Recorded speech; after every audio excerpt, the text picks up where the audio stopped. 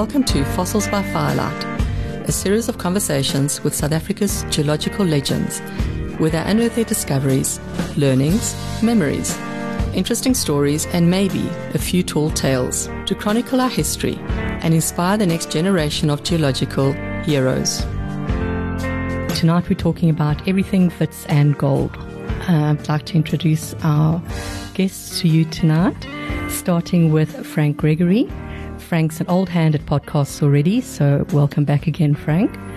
He started his first job with Texas Gulf Exploration in Namibia, then did 24 years at JCR. He was also the founding party of the establishment of the Mineral Corporation, and I proudly worked with Frank for many years. Our next guest is Prof. Bruce Cairncross, and he's an Emeritus Professor at the University of Johannesburg. But he's also a world-renowned author of 14 books and 128 journal articles on mineral-related topics. A photographer with many awards, as well as GSSA awards, the Draper Memorial Medal, the Jubilee Medal, and the Presidential Award, among others. You've even had a mineral, Cairncrossite, which is discovered in the Kalahari manganese field, named in the recognition of your work. Our next guest is Prof. Gillian Drennan, who is the first ever female head of geoscience at the University of Witwatersrand, which makes me so proud. She's also received the GSSA Jubilee Award, as well as the GSSA Honours Award and a number of teaching awards. Our next guest is Prof. Richard Viljoen, also a podcast expert already. Richard has over 30 years in the mining industry, including 15 years as Chief Consulting Geologist for Goldfields of South Africa. Richard was appointed as an honorary professor at Wits in 1998. He's published over 60 scientific papers and was responsible for publishing of 2 books, one of the great minerals fields of Africa and the other on Africa's top geological sites. And my co-host tonight is Kate James Kleinhans. She's the curator of the Johannesburg Geology Museum, housed in Museum Africa. Kate, I read an article the other day where you highlighted some of the important artifacts and information contained, not just in the Geology Museum, but in the Museum Africa. So I'm sure we're going to be chatting about those tonight. Maybe a little bit. Bruce, Jill, Richard and Kate are all part of the group of Wits alumni from the Geological Museum Association who advise and assist the management of the Johannesburg Geological Museum. So with all of that, thank you so much for joining us. And I'm going to hand over to Kate, who's going to host this podcast. So these lovely people around us are all quite good friends, and we all sort of work together and consult together. So we kind of got together in the hopes that we could talk about Wits history and the history of the Witwatersrand in terms of how Wits developed and how it became the amazing city that is Johannesburg and extending out to Carletonville and those areas. And part of what I wanted to talk about was not just how the city developed, but why the city developed and how the gold and the gold mining really affected how the city became the city, but also how that gold mining affected our institutions. So Wits University and why Wits University became Wits University and how the gold mining is the reason. So I think Jill will probably know more about the history of Wits, definitely Wits University itself. But also I know that Richard is very well versed in not just the discovery of gold, but also some of the processes, early processes. Bruce, I know, can tell us all about the mineralization and how important it is and the different types of minerals. And I know that Frank was involved in the early mining, so hopefully we can start with that. So we know that the Wits goldfields were found around 1890. 1886, yes. We know that the Geology Museum was originally founded at the same time as well as the GSSA. But Johannesburg itself was only really became a city probably about a year after that, and then developed hugely into a city of over 10,000 people really, really quickly. And part of that was the early mining and the early mining exploration. And maybe you guys can try and enlighten us more about that. Well, if it wasn't for the discovery of gold, Johannesburg wouldn't be here. There are a few anomalies about Johannesburg. It's the largest city in the world not built on water. It's built on paleo water, from the deposit of the sediments and so on, but it wouldn't have happened. And it was a hot political issue at the time, in the conflict between the Boer republics and the British colonies, and there were strikes and raids and arrests, and people were hanged, and eventually Paul Kruger was forced into accepting the fact that Johannesburg was here to stay, and he decided to be a great benefactor, and he donated 2 pieces of real estate to each religion. But the Jewish folk, he only gave 1 piece because they only believed in half the Bible. I didn't know that one. The water issue is quite interesting because we mentioned the David Draper medal, and David Draper actually founded the original water source at Zeebrugge for the city of Joburg. But before that, there was this really odd situation where Barney Bonato, who tried to come in as a diamond magnet, was denied basically diamond mining rights by the rest of the landlords because they didn't like him. So what he did is he bought up the city rights. So he bought up a right to build roads, he built up a right to find water. And one of his plans was to build something called the Veerfontein Dam, which is in Mondial.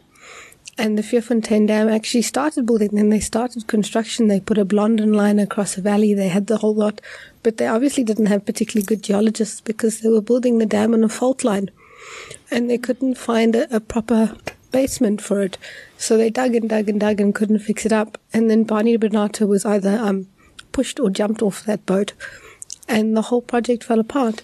And if it hadn't, then where Mondial is now, the suburb of Mondial, which is in the south of Johannesburg, would have been a very nice dam providing water to Joburg. Instead, we had the Zeebrugge water supply provided by David Draper and his red handkerchief, which is a whole different anecdote. He apparently found the water supply with a dowsing rod and tied a red handkerchief to a tree, but he was being exported forcibly at the time and sent a telegram from Durban going, "Water found, see Zeebrugge, please return your handkerchief." And the rest is history. What's interesting about, as you said, Richard, the discovery in 1886 by George Walker and George Harrison, is that actually gold in the Witwatersrand area in general, as you probably know, was discovered a long time before that. And in fact, the first recorded discovery of gold in this area was in 1853, 100 years before I was born, actually. Not too far away from here, a certain Jacobus Marais panned gold in the Yukskay River, and he found some tailings, and then he actually followed it up into the Braamfontein-Spruit, just maybe a few kilometers away from here at River Club. And in fact, the road which is closest to the Spruit there's one of the blue plaques up there, and it's called Panner's Lane, after, in his honor. But there's also been controversy about was it George Walker and George Harrison who actually discovered it, because people like John Handley in his book prefers to credit Fred Struben with the discovery. Because if you look at his map that's in the archives, he, just to the west, going towards Krugersdorp, found gold on what he called the Morella Reef. And that is the equivalent of the main reef along strike that comes to Langlaagte. So although he didn't find it at Langlaagte, he discovered it 3 years before, in 1883, actually to the west. So, but even so, there's been a lot of inquiries and things about who it was, and it is Walker and Harrison who are sort of officially accredited with the discovery. Mm-hmm. Could I add to that, Bruce? The interesting thing is that if you go to Zimbabwe and northern parts of South Africa and elsewhere, you'll find that gold has been mined for hundreds of years. Thousands. And the old workings are incredible. There are thousands, literally thousands of gold workings. However, of ancient workings in Zimbabwe and in South Africa. But there was not one single ancient working on the Witwatersrand. Now, that was the big problem, because the early prospectors were looking for gold in quartz veins. And all the gold fields, the major gold fields that were developing at the time, like the Kalgoorlie Goldfield in Australia, the 49ers in the States, everywhere you go, that gold is based on gold quartz veins. So the Strubens, and you mentioned the Strubens there, Bruce, they were pretty good prospectors, and they actually discovered a gold quartz vein called the Confidence Reef in the lower Witwatersrand strata.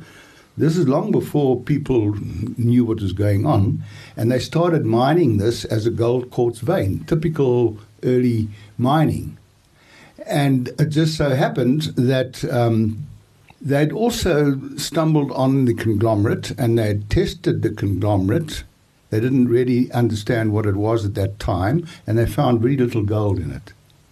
But subsequently, Walker and Harrison brought samples of a conglomerate that they'd seen at the Strubens plant, where they were crushing their gold quartz vein, and found that there was indeed gold in this conglomerate rock, but at this time it was extremely rich. And that then alerted everyone to the fact that, hey, the gold is not in these gold quartz veins, it's in the conglomerate. And that was the big breakthrough on the Wits, and from there on, the thing just blossomed, the whole story of gold. So, and then, of course, leading on to the early history of how Johannesburg developed from that early find and the importance of that find, Ferreira's Camp, for example. Anyhow, that's just to add to what you said.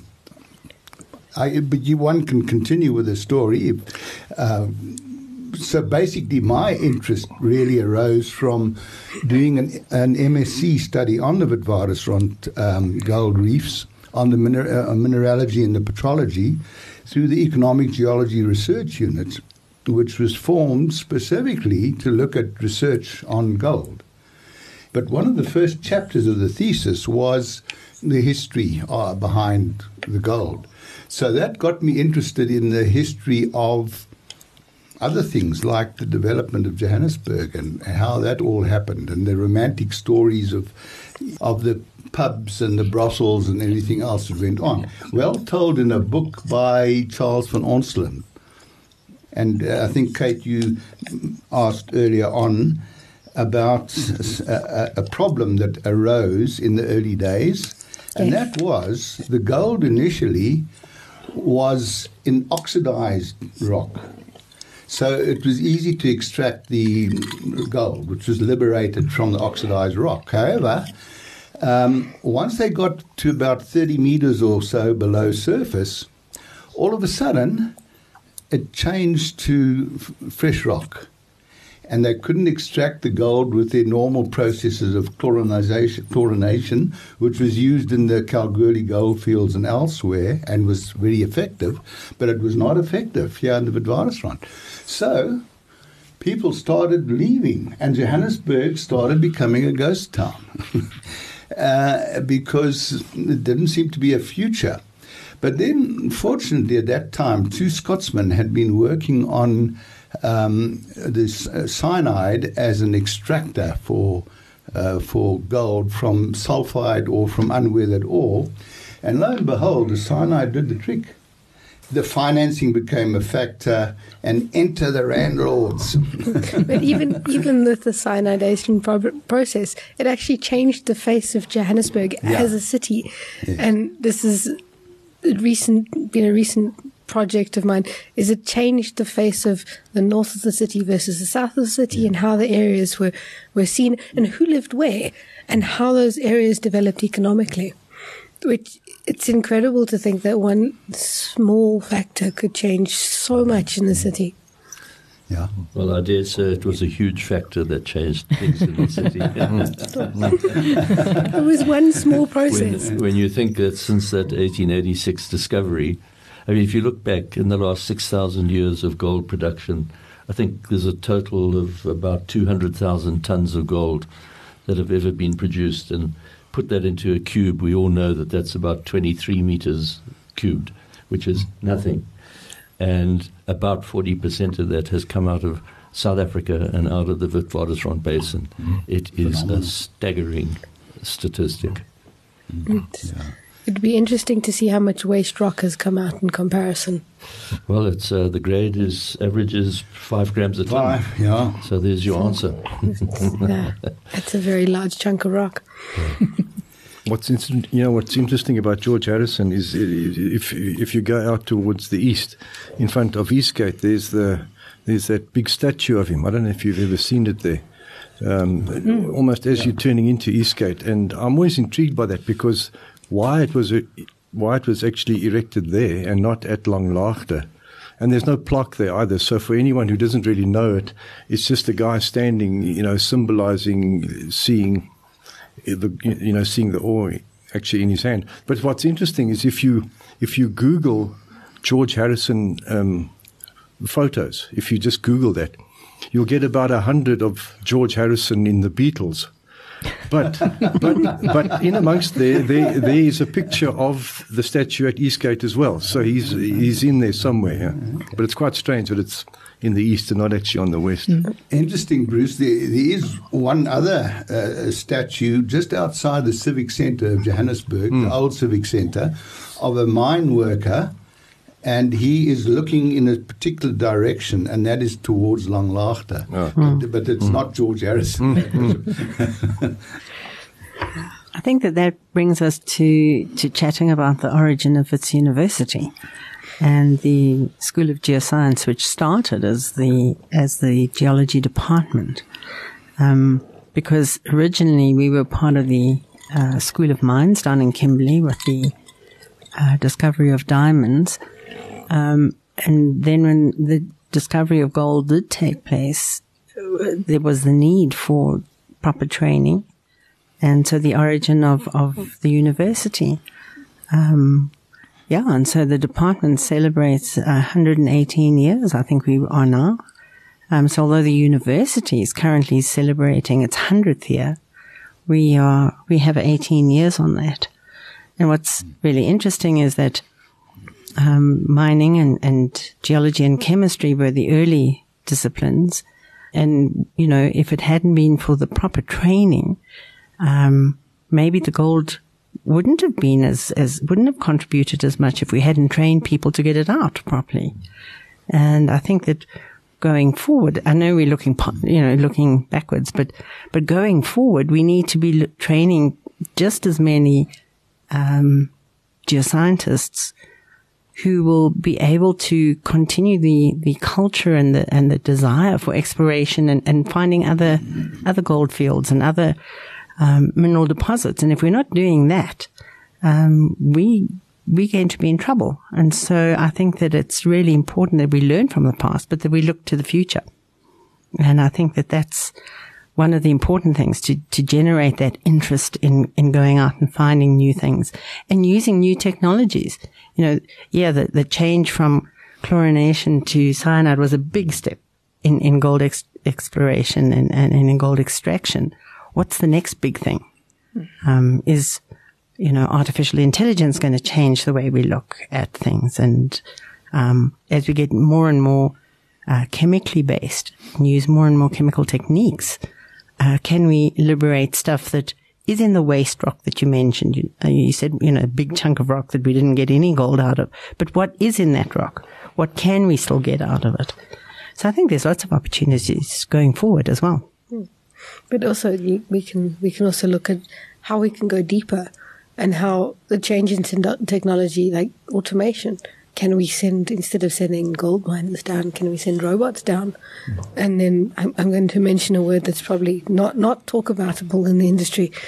What about the concept of the mega mine, where you're going down 3 or 4 kilometers deep into the really bottom ends of the reef that are unreachable by humans because we don't have the technology to do it? Would there be a way to do that using a future way of doing it? Well, I can comment. I mean, we currently, the deepest mine is just over 4 kilometers. Yeah. And in the 80s, when JCI were involved in exploration, we had a couple of deep projects, and one of which was the Fochvor project.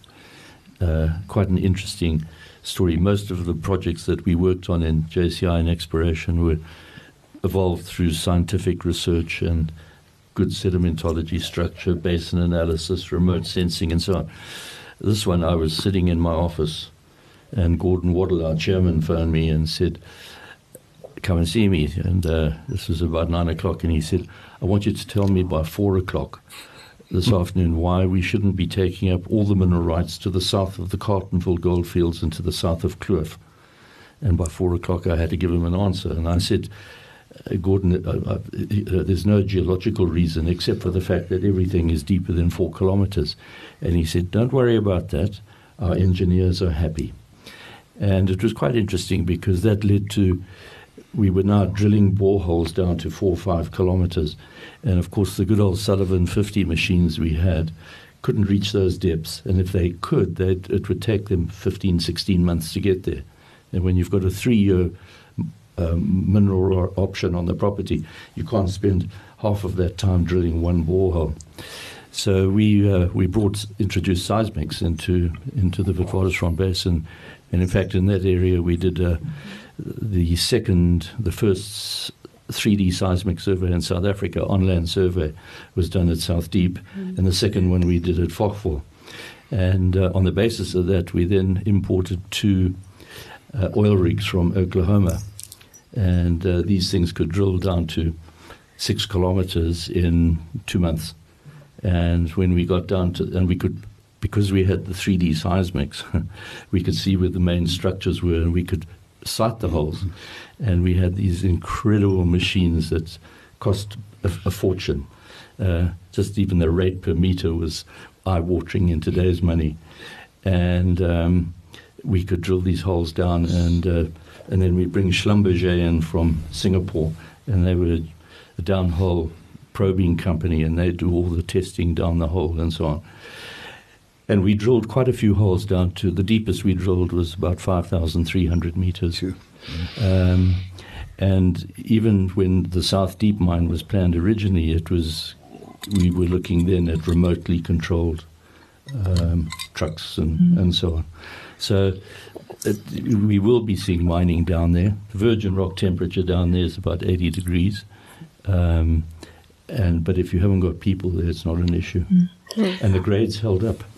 Could I make a comment that Frank has brought up the important subject of the use of geophysics, and just want to go back. People think now, see the entire Witwatersrand Basin. However, in the 1930s, all we knew was that there was a central rand, an east rand, and a near west rand. That is it. That whole scenario changed by the introduction of an instrument called a magnetometer, which measures the magnetic properties of rock and was able to measure the magnetic properties of marker horizons in the lower Witwatersrand, and then trace these to the west and develop probably one of the world's biggest gold fields in its own right, the Carletonville Goldfield. And that was in the 1930s. But it brought in another factor, and that was the use of a multidisciplinary approach to exploration. The use there of Reinecke, who was the consulting geologist for goldfields at that time. He had done work on what were called pay shoots, and that's using sedimentology, because at that time, the early workers, everyone thought, a lot still do think, that the gold was sedimentary in origin, but that's still a bit controversial. Jill and others might comment on that. But yeah, in any event, that I think the use of geophysics was very important. And then after the Carletonville find, the use of gravity and magnetics combined to find the Free State Goldfield. After that, the Evander Goldfield was found, all by geophysics followed by drilling. One of those original magnetometers is actually sitting at Museum Africa, and it's the magnetometer. One of the magnetometers was used to find the Orange Free State Goldfields, and it's sitting in a glass case at Museum Africa. Yeah.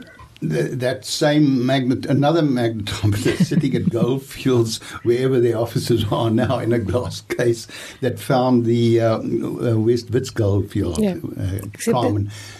Yeah. It's not called a magnetometer, it's called a torsion measure. The interesting thing is that you mentioned geophysics and how important geophysics was.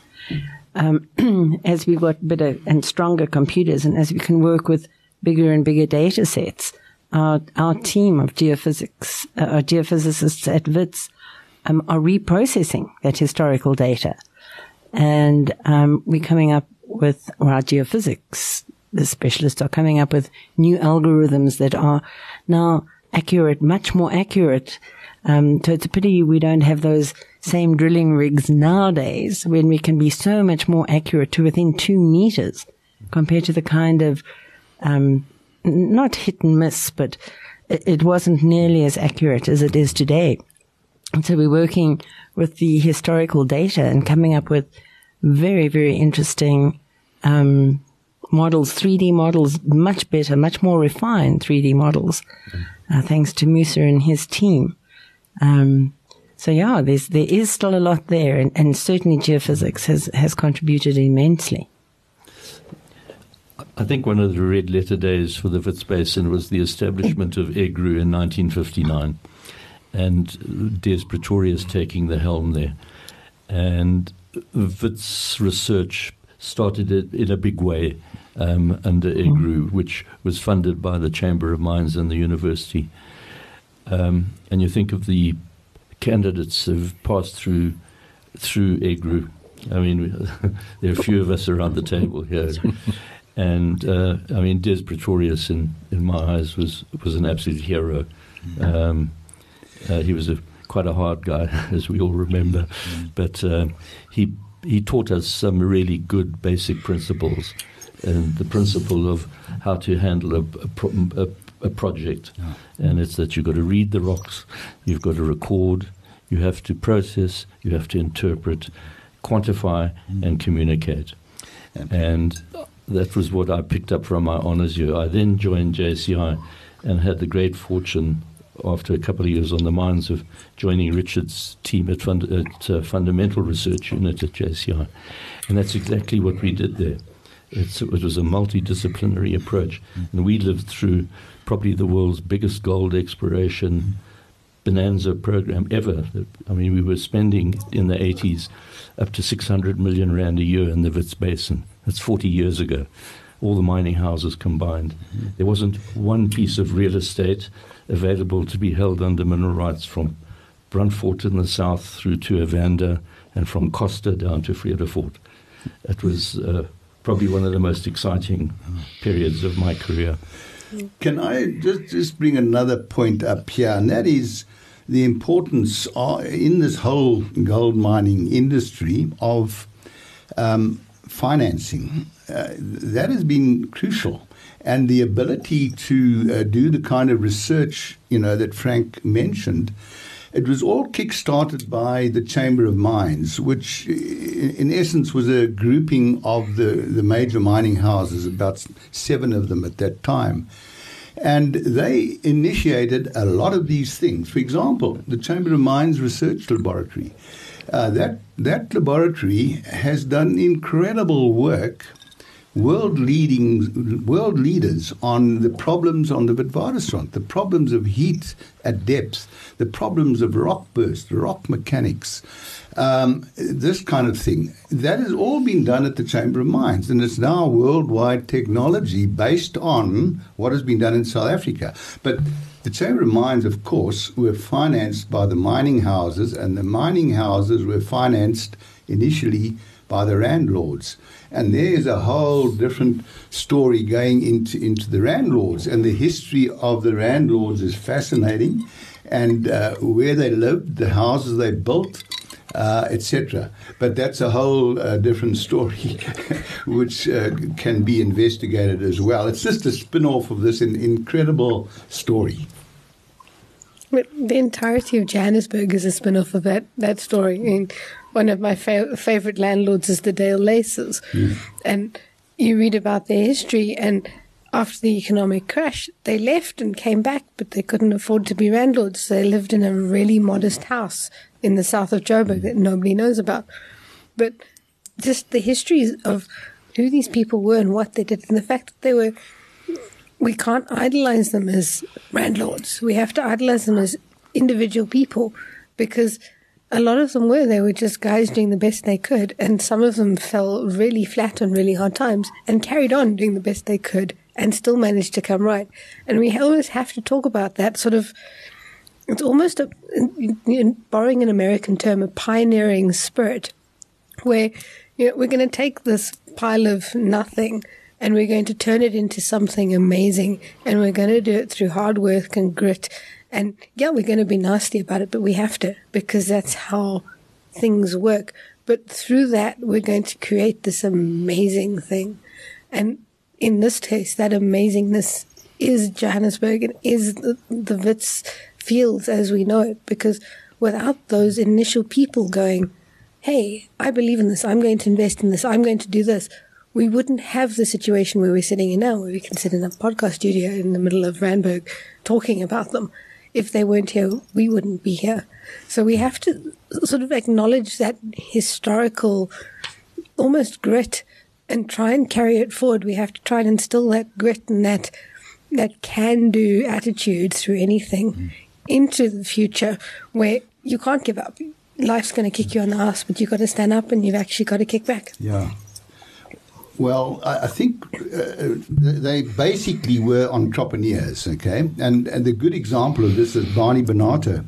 And now Barney Benato arrived in Johannesburg and he looked around and he couldn't find any claims available. So what he did, as you mentioned earlier, Kate, he started the Johannesburg Waterworks. Didn't matter whether it was water or gold. He was an entrepreneur and he was going to make money out of it. And that was the attitude of these guys. But they did realize they needed expertise to do what they needed to do. And there, Jill has mentioned the importance of WITS, producing the mining engineers, the geologists, the chemical engineers. And you need a whole range of scientists and engineers on a Witwatersrand gold mine. Let's face it, it covers a lot of disciplines. And WITS was the ideal place to train these people. Yeah. So all of these things came together, the mining house system, the entrepreneurs behind it, etc. And that's what made the Witwatersrand. There's an interesting side about Barney Benato. I think it was his daughter was called Primrose, and the only gold mining rights he could get was an area called Primrose, which is still called Primrose. Yes. And so Primrose, the suburb, is named after Barney Benato, and it's the only rights he could buy. So you've got to look at it sort of in a long-term view as well. Even these entrepreneurs who couldn't get there managed to get there somehow. He was a funny character. He was a little guy. He was Jewish, but he was Cockney, and he used to box when he was in England. And he got on a ship and came to Cape Town, walked his way up to Kimberley, and ended up owning the big whole of Kimberley.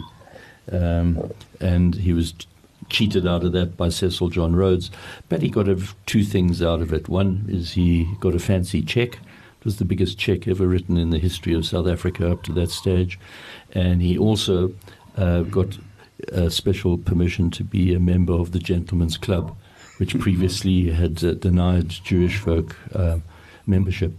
And he sent his engineer, Rudd, up to Johannesburg because he'd heard about the gold that was happening there. And Rudd got back and reported to him and said, "There's nothing there. I didn't even bother to get off my horse to have a look." And Barney didn't trust him, and he went up to Joburg himself. And Rudd went about trying to get rights, and he got on a ship, went back to England, and he raised money and set up the first South African mining house called Goldfields of South Africa. It was the first money raised in London to finance gold mining in the country. Richard was also talking about expertise, and I've been doing a lot of research on the south of Joburg and the artisans, and you go and speak to the kids and grandkids of these artisans, and the gold mines were actively recruiting Cornish miners and Cornish coal and gold miners and Welsh coal and gold miners to come out to South Africa because they knew what was going on. And they weren't recruiting them as come out and work as a miner. It was, you've been a coal miner for your whole life. Come out here. We want to do gold mining. We're going to make you a mine manager. And a lot of the guys who are now living in Joburg, who they may not necessarily be the most wealthy people, but a lot of those people have come out because they were actively recruited by these gold miners. They were actively looking for these guys with the expertise. And it gave birth to a whole lot of other expertise. Infrastructure, road building, South African breweries, glass making, all of that spun off because of the need for providing a mining town with all the infrastructure and the luxuries of glass bottles. I mean, it's amazing the knock-on effect that the gold mining industry had. My dad always used to talk about secondary industries and how mining was a primary industry and the secondary industry was everything you needed to support a gold miner. And without the second industries, you can't do it. And we often, especially as geologists, we focus on the primary industries and we forget that geologists also need beer and a bed and a couch and a car. And you have to remember those little guys as well. And we have to remember that without those guys, without the plumber, we wouldn't be able to actually function as a city. But the only reason the plumber's here is because the gold miner was here in the first place. So those very early guys created this need and this want, and the need and the want changed everything. And now everything is a feed off of that. Yeah, I've always believed that geologists are the pioneers and everyone else are the settlers. Good. Could I, sorry? I just wanted to mention the one of the things that has run through this whole business of Witwatersrand gold is to do with finding another Witwatersrand elsewhere in the world. Now, to do that, one has to understand what was the origin of the gold in the Witwatersrand and the mode of deposition of the gold. And this has been a fascinating story of different fields of study. I think the first ideas were that it was part of a river bank, perhaps, the gold conglomerate. Reinecke, I think, was on the right lines when he talked about the pay shoots in the East Rand Basin and the Central Rand. And EGRU, an Economic Geology Research Unit, in the early days was set up, and that was one of the main objectives, to understand these conglomerates and the use, firstly, of sedimentology was very important. And so people did sedimentological studies on a number of gold mines, and some interesting results were obtained. But then at the same time, Davidson and Bowie in the States were confirmed hydrothermalists. They believed the gold was all introduced hydrothermally. And this set off a huge debate. The debate still rages, in actual fact.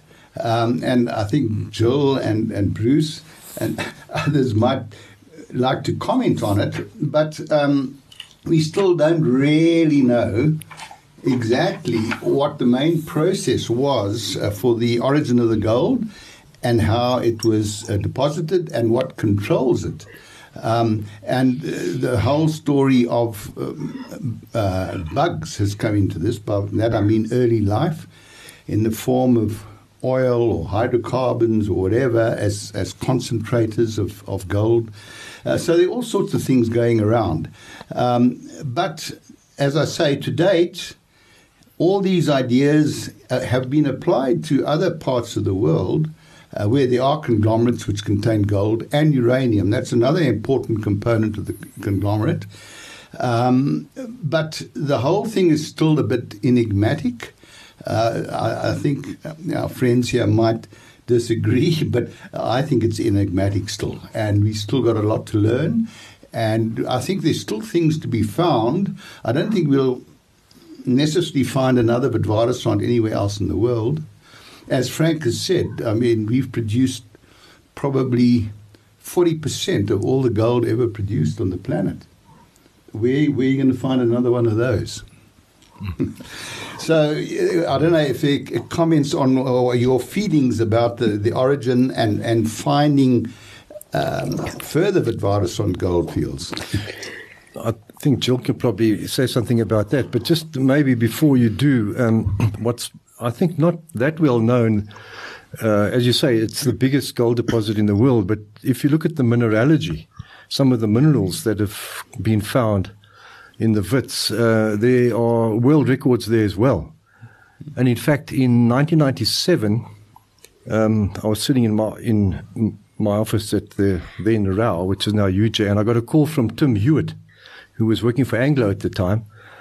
And he said they found some big, large crystals at the Elandsrand gold mine in Carletonville, which is now Kusasalethu mine. And would I be interested to see them and to photograph them? And I said, yeah, sure. I said, can you bring them to me? He said, it could be difficult, but I'll try. So anyway, about a day later, he arrived at my house, not at the office, and he said, can you help me to take these things out of the boot of my car?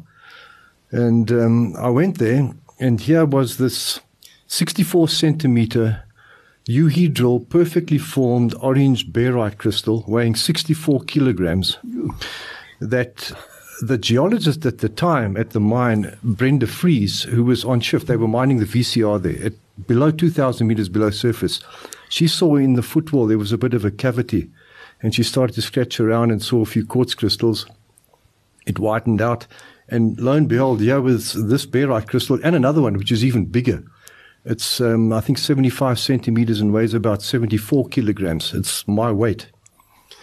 So what she did with her team, they managed to get some beams of wood, and they had some overalls that they made a stretcher out of this thing, and they hauled these two large crystals out of this vug and stuck it on them onto the stretchers. Wow, 130 kilograms, like two dead bodies. And from 2,000 meters below underground, they hauled these things up to surface.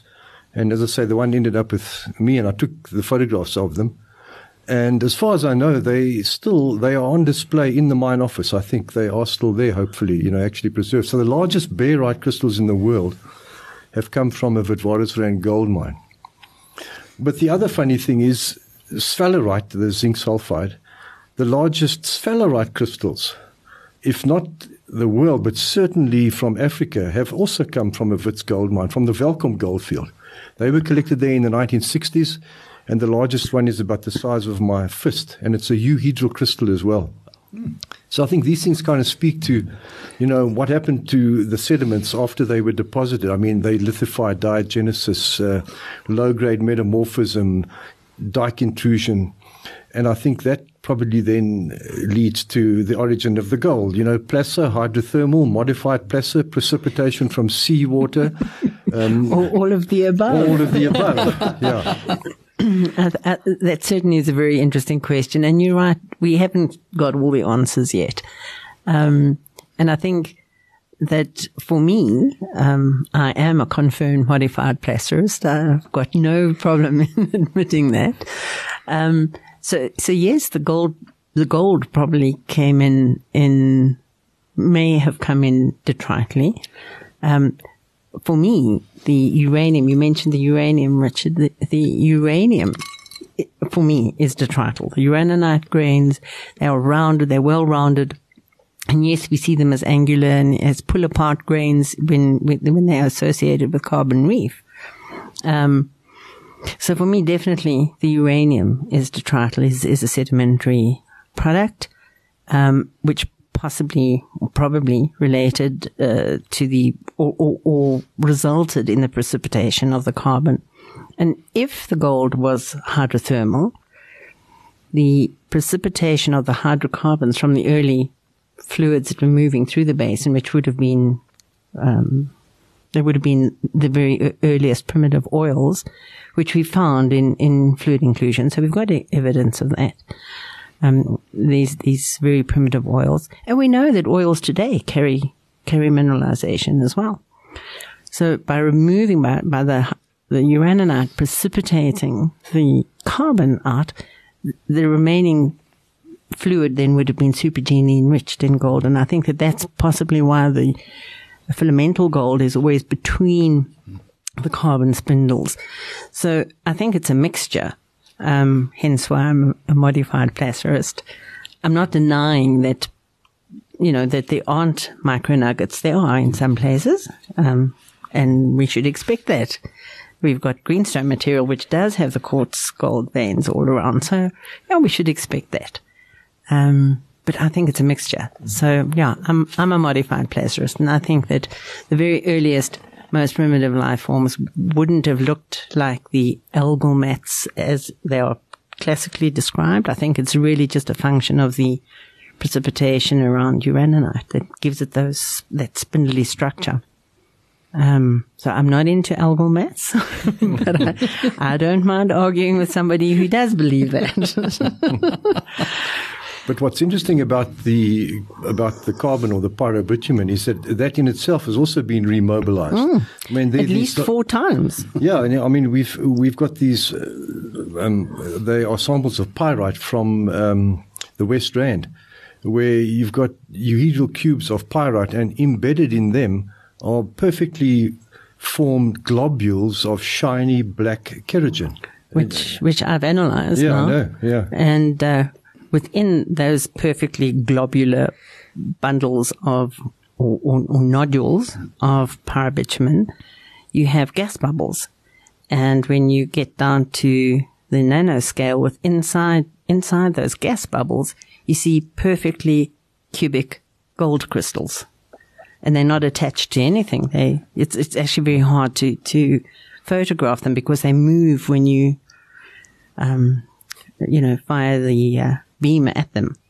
But so there's very much, and that's a late thing because it comes from bugs. It comes from something that's post-depositional.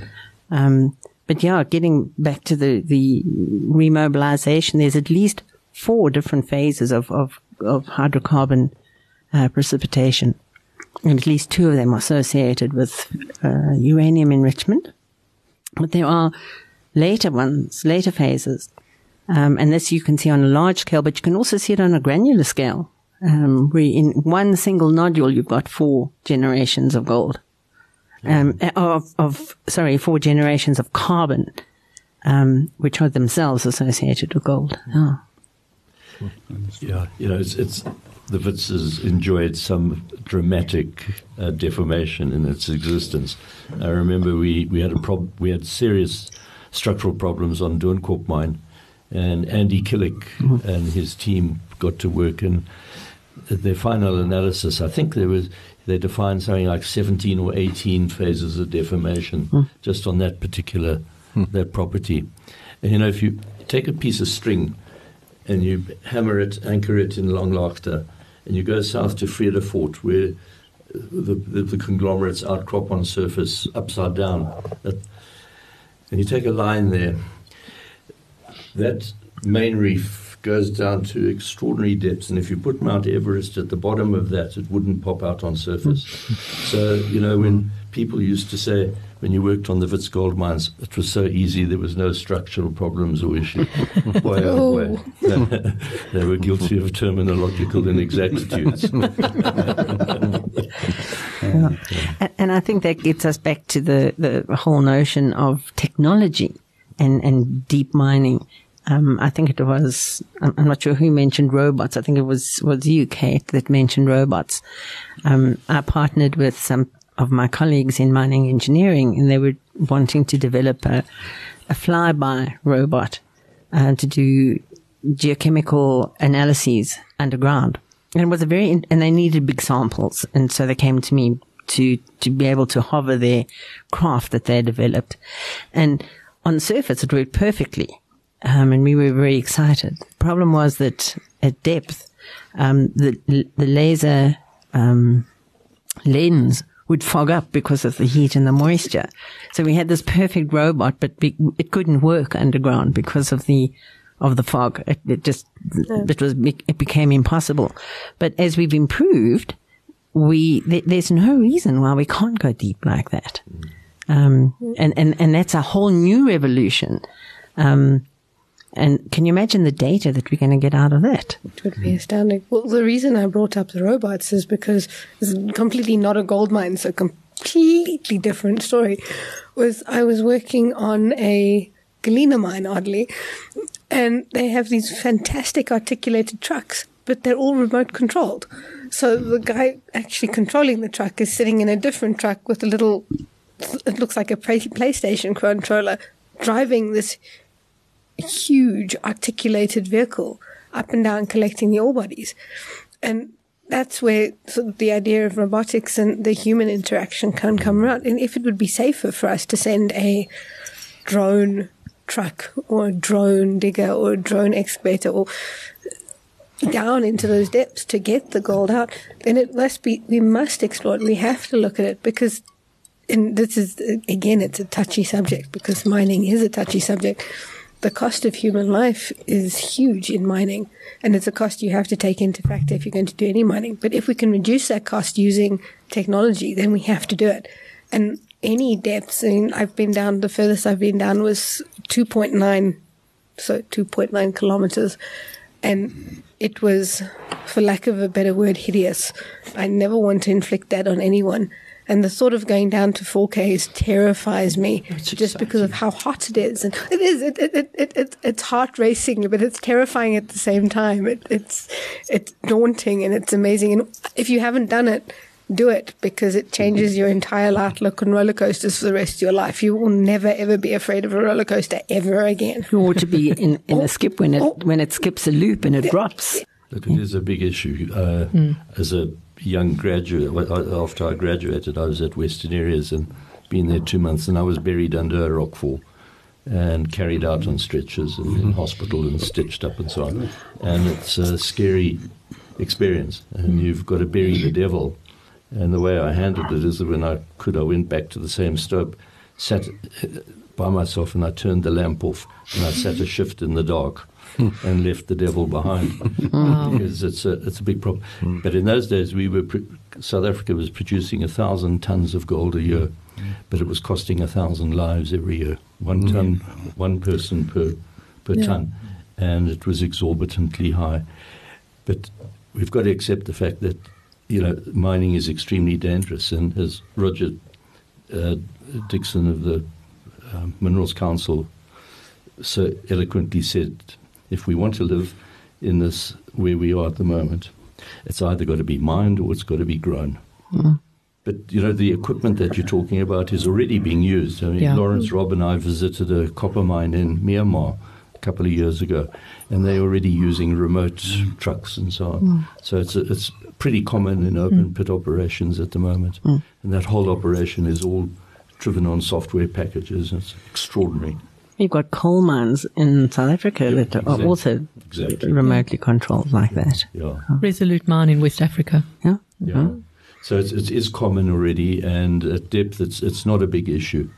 Again, the mining method, the geology should determine the mining method, not the other way around. And we had some issues with that in JCI at one time. But where you've got packages like they have at South Deep, in the Upper Ellsbergs, big trucks and remote operations it's tailor-made for it. But I think the problem isn't so much the technology, but it's more the unions who don't want to be done out of a job. It's more of a socio-political thing than a technological issue.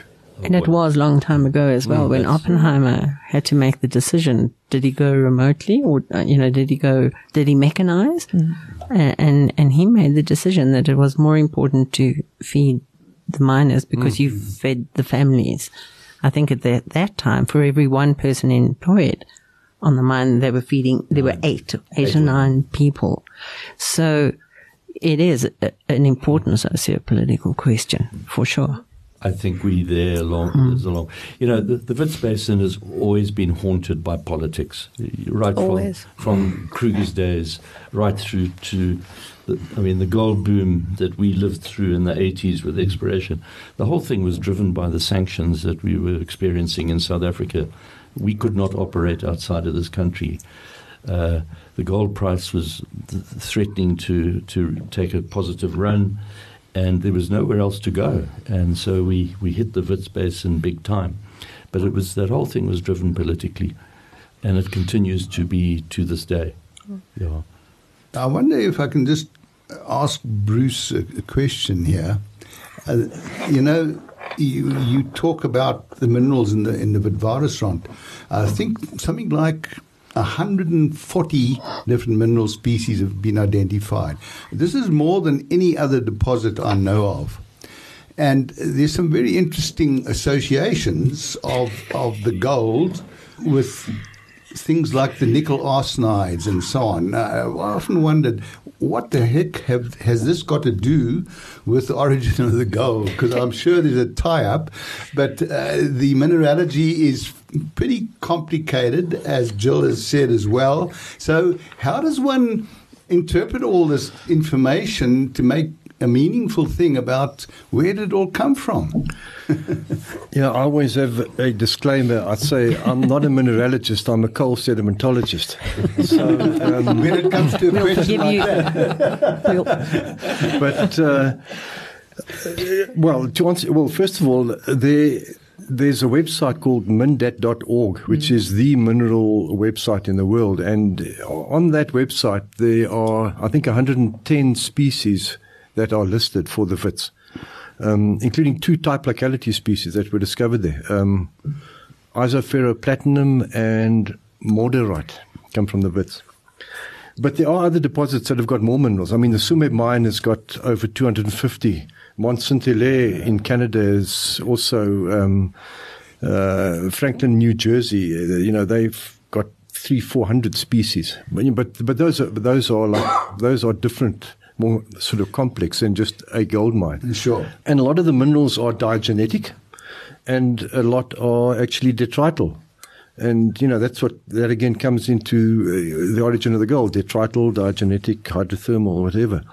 But the actual association of individual sulfides with the gold, I really can't answer it. My interest is more in the aesthetic part of the mineralogy from the Wits and the preservation of it as well. Because there are not many collections of Witwatersrand supergroup minerals, actually, if you look around, whether it's here in South Africa or in big international museums overseas, and especially gold specimens, because a lot of those gold specimens, as you know, come from gold fields.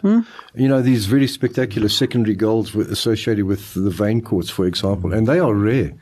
And you're quite right, very seldom seen, actually, elsewhere. But, there's a reason for that as well. As you know, the Precious Metals Act, it's against the law for anyone to possess unwrought gold. So unless you are a museum or a tertiary institution with the necessary permits, you're not supposed to own them. And we've got those. Yeah, sure. Okay, I'm just going to go hard mine now. Quick. You and me both. Have you got a good hiding place? Cool. Okay, I'm with you. One of the highlights of my 4 years of working on the mines was I found a gold crystal, which is now in a private collection overseas. But I dug it out myself, and it was absolutely stunning. But isn't it sad, though, that, and because we all are part of Museum Africa, isn't it sad that so many of the really spectacular samples are no longer in South Africa, and we just don't have the budget to buy the specimens and to bring them back? Yeah. There was that dreadful break-in at the Wits mineral collection in the early 70s where those green diamonds that had been extricated out of the Wits were stolen. What's interesting about those diamonds, as you know, the earliest ones were found in Klerksdorp in the late 1800s in the sluice boxes. And I think it was maybe some of those that ended up in the Blerloch Museum at Wits and at Museum Africa. But there are others that were found up here as well, in the Central Rand as well. There's a paper by Rahl in the 1960s who actually had a look at some of these because they're all green. But it's just a green rind on the outside, and that's been explained, which he well, it was his interpretation that it was due to the irradiation of the uranium in the conglomerates. It was irradiating the outside of these diamonds, but the insides were still clear. And of course, there's no debate about that, but those diamonds are detrital. So the implication is, although we do know diamonds are quite old, but obviously they had to predate the Archean age of the sediments in the Wits Basin. So there's evidence for very early Archean diamonds somewhere on the Kaapvaal Craton that got eroded in with the gravels and the gold. So in fact, it's a gold deposit as well as a diamond deposit, albeit not very economical diamonds, but interesting nonetheless. On that score, Bruce, in the East Rand, in the early days when they used the sluice boxes and they didn't crush the diamonds, they extracted diamonds. And in fact, one of the mines there was known as the Modder, I think it was the Modder East Gold and Diamond Mining Company. How about that? Yeah. Besides the uranium, they mined diamonds economically, and while it lasted. So where the heck did all these things accumulate? I just find it phenomenal. Yeah. We're just about out of time, so just as a close, and just Frank gave me an idea, could everyone just mention their favourite Wits Gold Reef specimen, possibly? Their favourite. Their favourite. I can start. I actually have two, so it's a bit cheating. At Museum Africa, there is a ammonite that has been replaced by pyrite, and it's beautiful. But the other one actually comes from JCI's South Shaft, and it's a perfect door wedge shape. It's a wedge of conglomerate. It's gold reef, but it has a layer of pyrite over the top. So it's incredibly sparkly, incredibly shiny, but it's a perfect wedge for a door. And it's actually my door stopper in my passage door at home. Yeah, well, look, I had quite a few samples. I had 10 samples that were spectacular. And probably the best of the lot was a South Reef from Randfontein Estates. And there was the gold was actually on the faucets of the quartzites, on the ripples as these sediments migrated, and the gold was along each faucet and obviously along the basal scour as well. That sample I found in a dustbin. Randfontein Estates were closing an office, and it was one sample that they'd forgotten to ship off to the plant, and it was in a dustbin, and I picked it up. And what were you doing digging in the dustbins? You must have really been hard up. We were poorly paid mine geologists. Nothing's changed. Yeah. Mine was a piece of carbon leader with about 1.5 to 2 centimeters, with a lot of visible gold and columnar carbon. However, I've donated it to Gillian and others. And portions of it. Only portions of it. It's been cut down, but it's still there, you'd like to know. But that is a spectacular specimen. I haven't seen anything quite like it elsewhere. And the other one was a sample of VCR with the most incredible rounded pyrite pebbles, absolute pebbles, flattened pebbles, unbelievable, beautifully preserved. So those I've enjoyed. Could I be rude and interrupt there about your carbon leader? Just a very quick story. Is we had a client, and he wanted Chinese investors, and I was asked to give the presentation, and I thought communicating with Chinese folk is quite difficult, so I took those 10 samples I was talking about. And the Chinese loved the samples. They hated my presentation, but they invested in the property. And the owner of the property then asked, who did that carbon leader sample belong to? And mine wasn't as nice as Richard's. I know you're a piece. And he said to me, I will buy it from you. And I said, well, it's actually not for sale. Anyway, years later, a colleague of mine living in the Cape had a piece of that carbon leader on his mantelpiece. He lives in Betty's Bay. And one thing led to another, and I've introduced the two of them, and he paid him £12,000. Pounds? Oh, wow. You should have taken that deal. You wouldn't have had to dig in the dustbin if you sold your sample. I must tell you the story about how I I came to be with that sample. I had a girlfriend who worked for Anglo American. And she came along one day and said, Anglo has been clearing out some cupboards or something, and I found this sample there. Are you interested? So I said, yeah, okay. Marry me. Not worth So I got it from a girlfriend who worked in Anglo American about zonk years ago. And then he dumped her. And then I dumped her. I said, aren't there any others there, you know? And he gave a sample to you. A portion of his sample to me. Half in half. So it's had a hell of a career, that sample. So we share a sample, and it's really one of our favorites. Richard and I have this bond. And it all goes back to his ex-girlfriend. But I think my second sample is the little gold, perfectly euhedral gold cube that's inside the bubbles that are inside the carbon nodule that are inside the recrystallized pyrite. It's really unique and very special. That was very exciting when we found that, because we'd been looking at the carbon for a long while, and we'd seen on the surface of the carbon nodules that we had extracted from the quartz veins, the remobilized quartz veins, we had seen that there were these sort of rupture marks. It looked like they had actually exploded. And people thought I was mad. I was saying, look, it looks like a volcano. They said, no, you're mad. I said, there has to be gas bubbles. And then when we actually were doing the very high magnification photography, and we saw these tiny little, these gold grains, perfectly cubic, that was just a very special moment. Very special moment. I think for me, look, it's hard to say, but there'd be two specimens, none of which I own, unfortunately. But I think the one has to be the McIver octahedral gold crystals in the Wits collection. I mean, that is just so iconic. That and the Christmas tree. Yeah, but specifically the octahedral crystals, that they stand up proud like a chimney on that piece of white matrix. It's been on the cover of his book for decades now. That is really one of I think the top specimens from the Wits Goldfield. I've actually photographed a lot of Wits Gold specimens for various mining houses and museums, and I think they're bigger ones, but that one to me would be my favorite gold. And from a mineral standpoint, I think it has to be the giant barite crystal from Kusasalethu. I mean, that thing is just so off the charts. I wouldn't like to have it in my collection because you wouldn't be able to pick the thing up to move it around, but that's a fantastic specimen.